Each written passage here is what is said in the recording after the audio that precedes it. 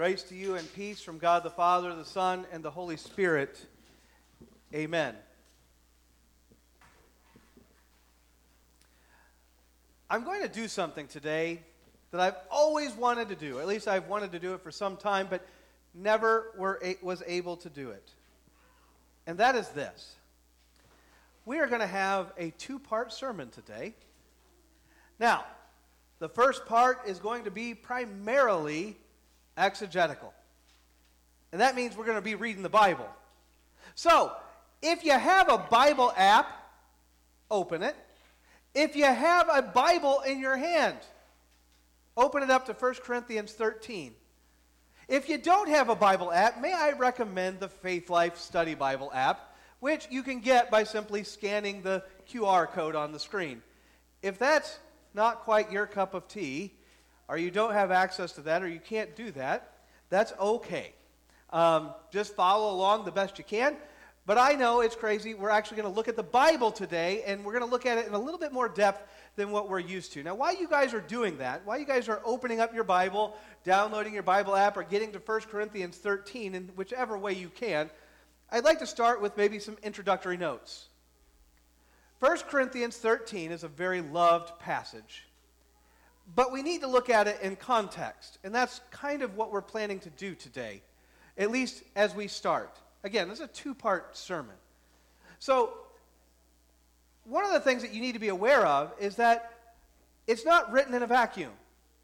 There's actually context that goes along with it. Paul is writing to a group of Christians in a town of Corinth. And this particular group of Christians had some issues. And some of those issues had to do with the fact that they were not together. They were kind of piecemealing themselves off into separate corners, if you will. And in fact, starting in chapter 12, Paul begins to talk about certain gifts that they have. He calls them spirituals, and he also calls them charisma. And this word is translated in your Bible as spiritual gifts. So, he's talking about the various gifts that they have received. But there's something interesting about these gifts. The Corinthians are using them wrong. Instead of talking about building the church up, and instead of talking about how they're going to come together as a group of Christians, they're tearing themselves apart because they're saying, well, my gift is better than your gift. And if my gift is better than your gift, then that means I must be higher up than you. See, that's not building a church. That's not building each other up. That's tearing each other down. And it's in this context that Paul, talking about various spiritual gifts, gets to chapter 13. Now, if I speak of tongues, of men and of angels, but have not love, I am a noisy gong or a clanging cymbal. We see right off the bat what Paul is doing. Paul is making sure that they understand that out of all the spiritual gifts that they have, all of them that they have, love is the most important. Love is the primary. But there's some other things in this passage that my guess is you never really paid attention to or thought about. Don't worry. Don't worry. All of us do it. All of us have read this passage so many times. We've heard it at weddings. We've heard it all over the place. But we've never really paid attention to some of the very specific things. Now, again, I'm not going to cover everything, but I do want to make some highlights for this part of the sermon. If I have prophetic powers and understand all mysteries and all knowledge, and if I have all faith so as to remove mountains but have not love, I am nothing. Love is the primary. But jump ahead to verse 8. If we look at verse 8, I want to highlight this, the first one here. Let's see. I think I'm going to get it right. Love never ends. This is actually a really important thing. We're going to talk about this just a little bit more towards the end of this section. But love never ends. Notice that. All the other spiritual gifts, all of them, end. But not love. Love does not end. But then notice, prophecies, they're going to pass away. Tongues cease. Knowledge pass away. But notice how he starts in verse 9. We know. First things first, who is the we? Paul, throughout Corinthians, will use we in two different ways. The first way is whenever he's talking about Christians, fellow Christians, the church, Christians. He says, we as a group, we are the Christian church. This is us. The second way he does it is when he's talking about apostles. That is to say, the ones that have been sent by Christ himself. The disciples would be considered this. They've been sent by Christ himself. Others were sent by Christ himself. And Paul, on the road to Damascus, was sent by Christ himself. Those that have been sent by Christ. Which way is he using it here? Well, he talks about prophecy. He talks about how they prophesy. Not all Christians prophesy. So it seems that Paul here is using this to mean we apostles. Unique fact.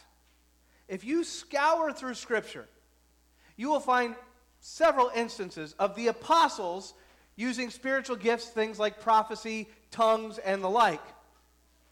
You will find examples of the apostles passing on that gift to others.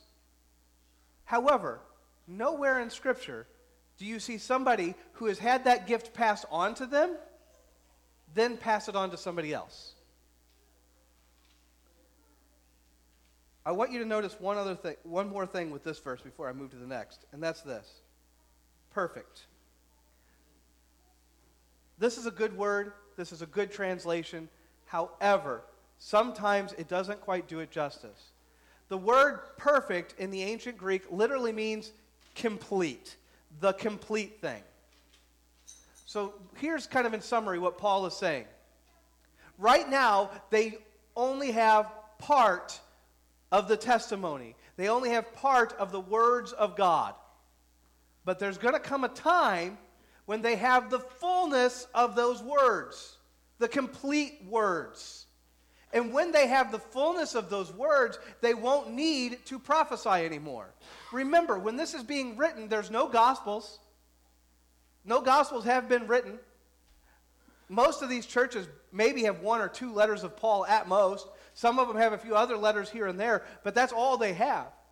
And Paul is saying, look, we don't have all the testimony yet, but once we have all of it, some of these things are going to pass away. And when that happens, the partial will pass.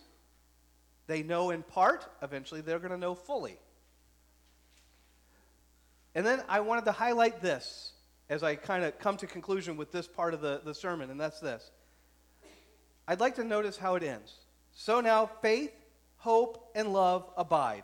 These three. Why these three? Well, if tongues pass away, and if prophecy passes away, and some of those other things pass away because they're no longer needed, what's left? Faith.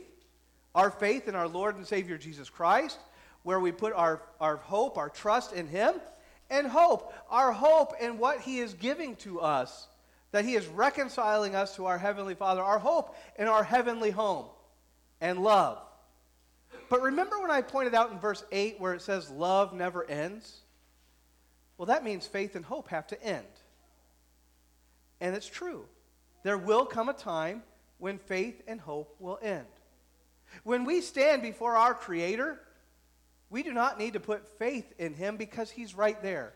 Remember, in the book of Hebrews, we are told faith is to believe in something hoped for that is not seen. At that point, we will see.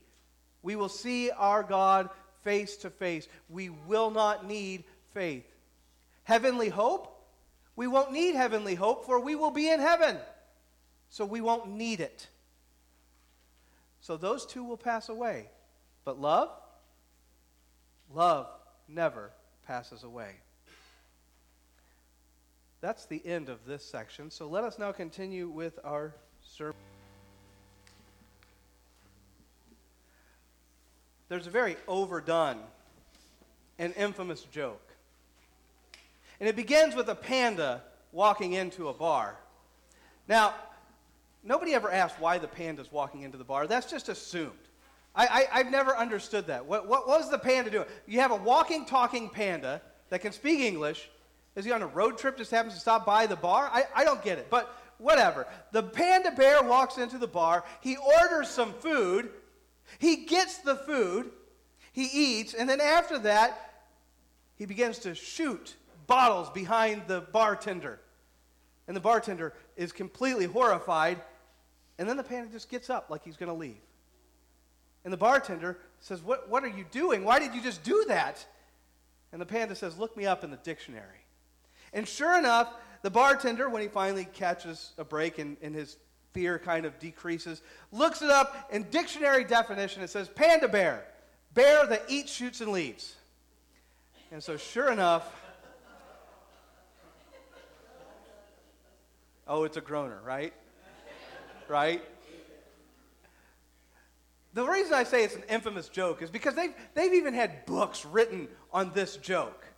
The double meaning of words, the manipulation of context to make you think something other than what the actual definition is, to give us that aspect. And there are thousands of jokes that are based on the same principle, the same idea, the same understanding. The idea being, once you add a different context into something, some words and some jokes can mean something completely different.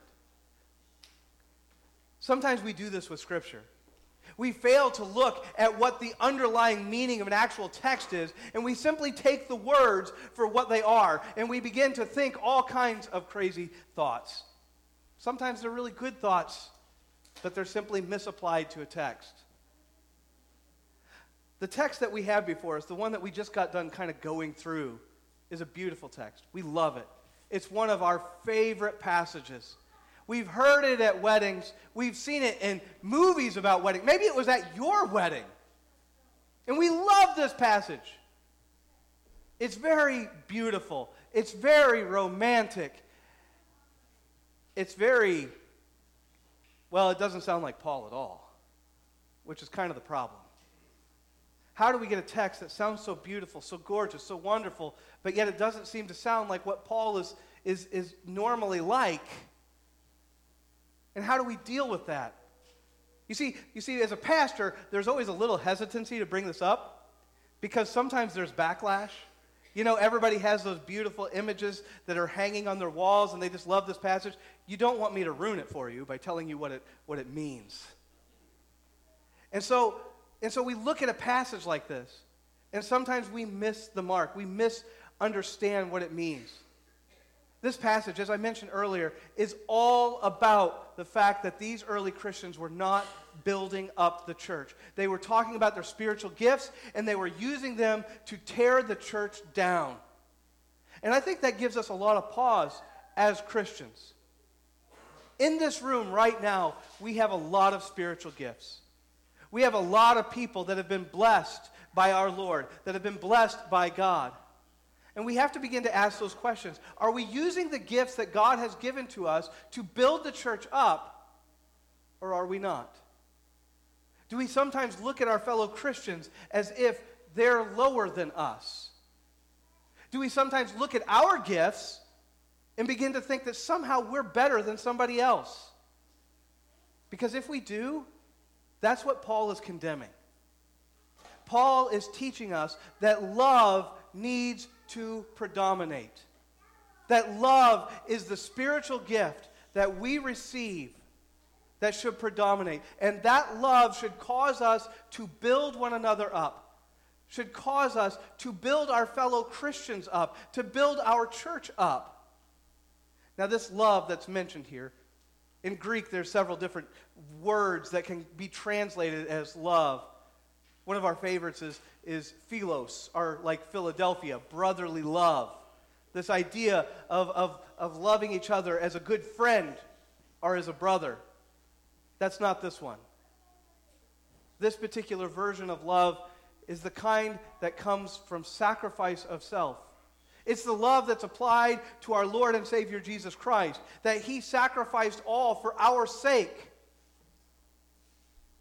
Paul is calling us as Christians to sacrifice for one another for the sake of each other and for the sake of the church, to build each other up. Paul is calling us as a church. He's calling the Corinthian church, he's calling us out of love.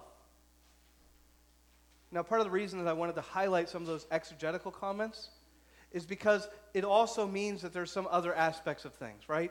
There are going to be some of those spiritual gifts that have passed away. It shouldn't surprise us, knowing that we have the full revelation of God, we really don't see some of these things anymore. It shouldn't surprise us.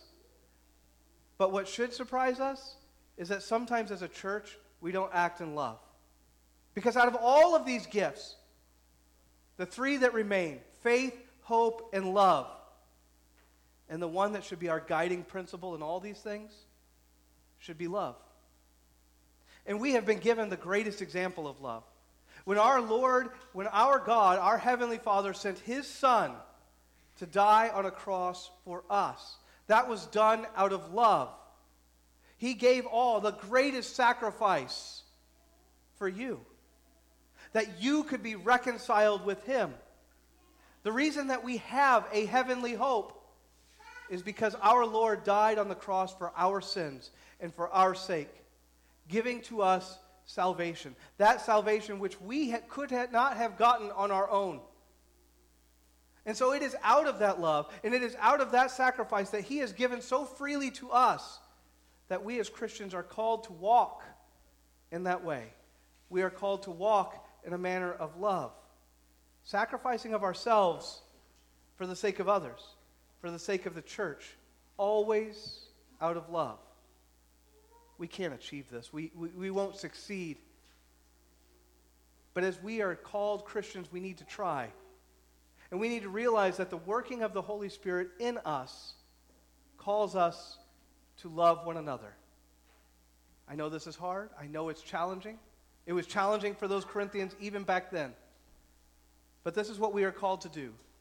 We are called to walk in love, always reminding ourselves and always being remembered, gathering around His Word and His sacrament to be strengthened, that as we walk as Christians, we are to know that our Lord died for us and for our salvation, that we have been reconciled with Him.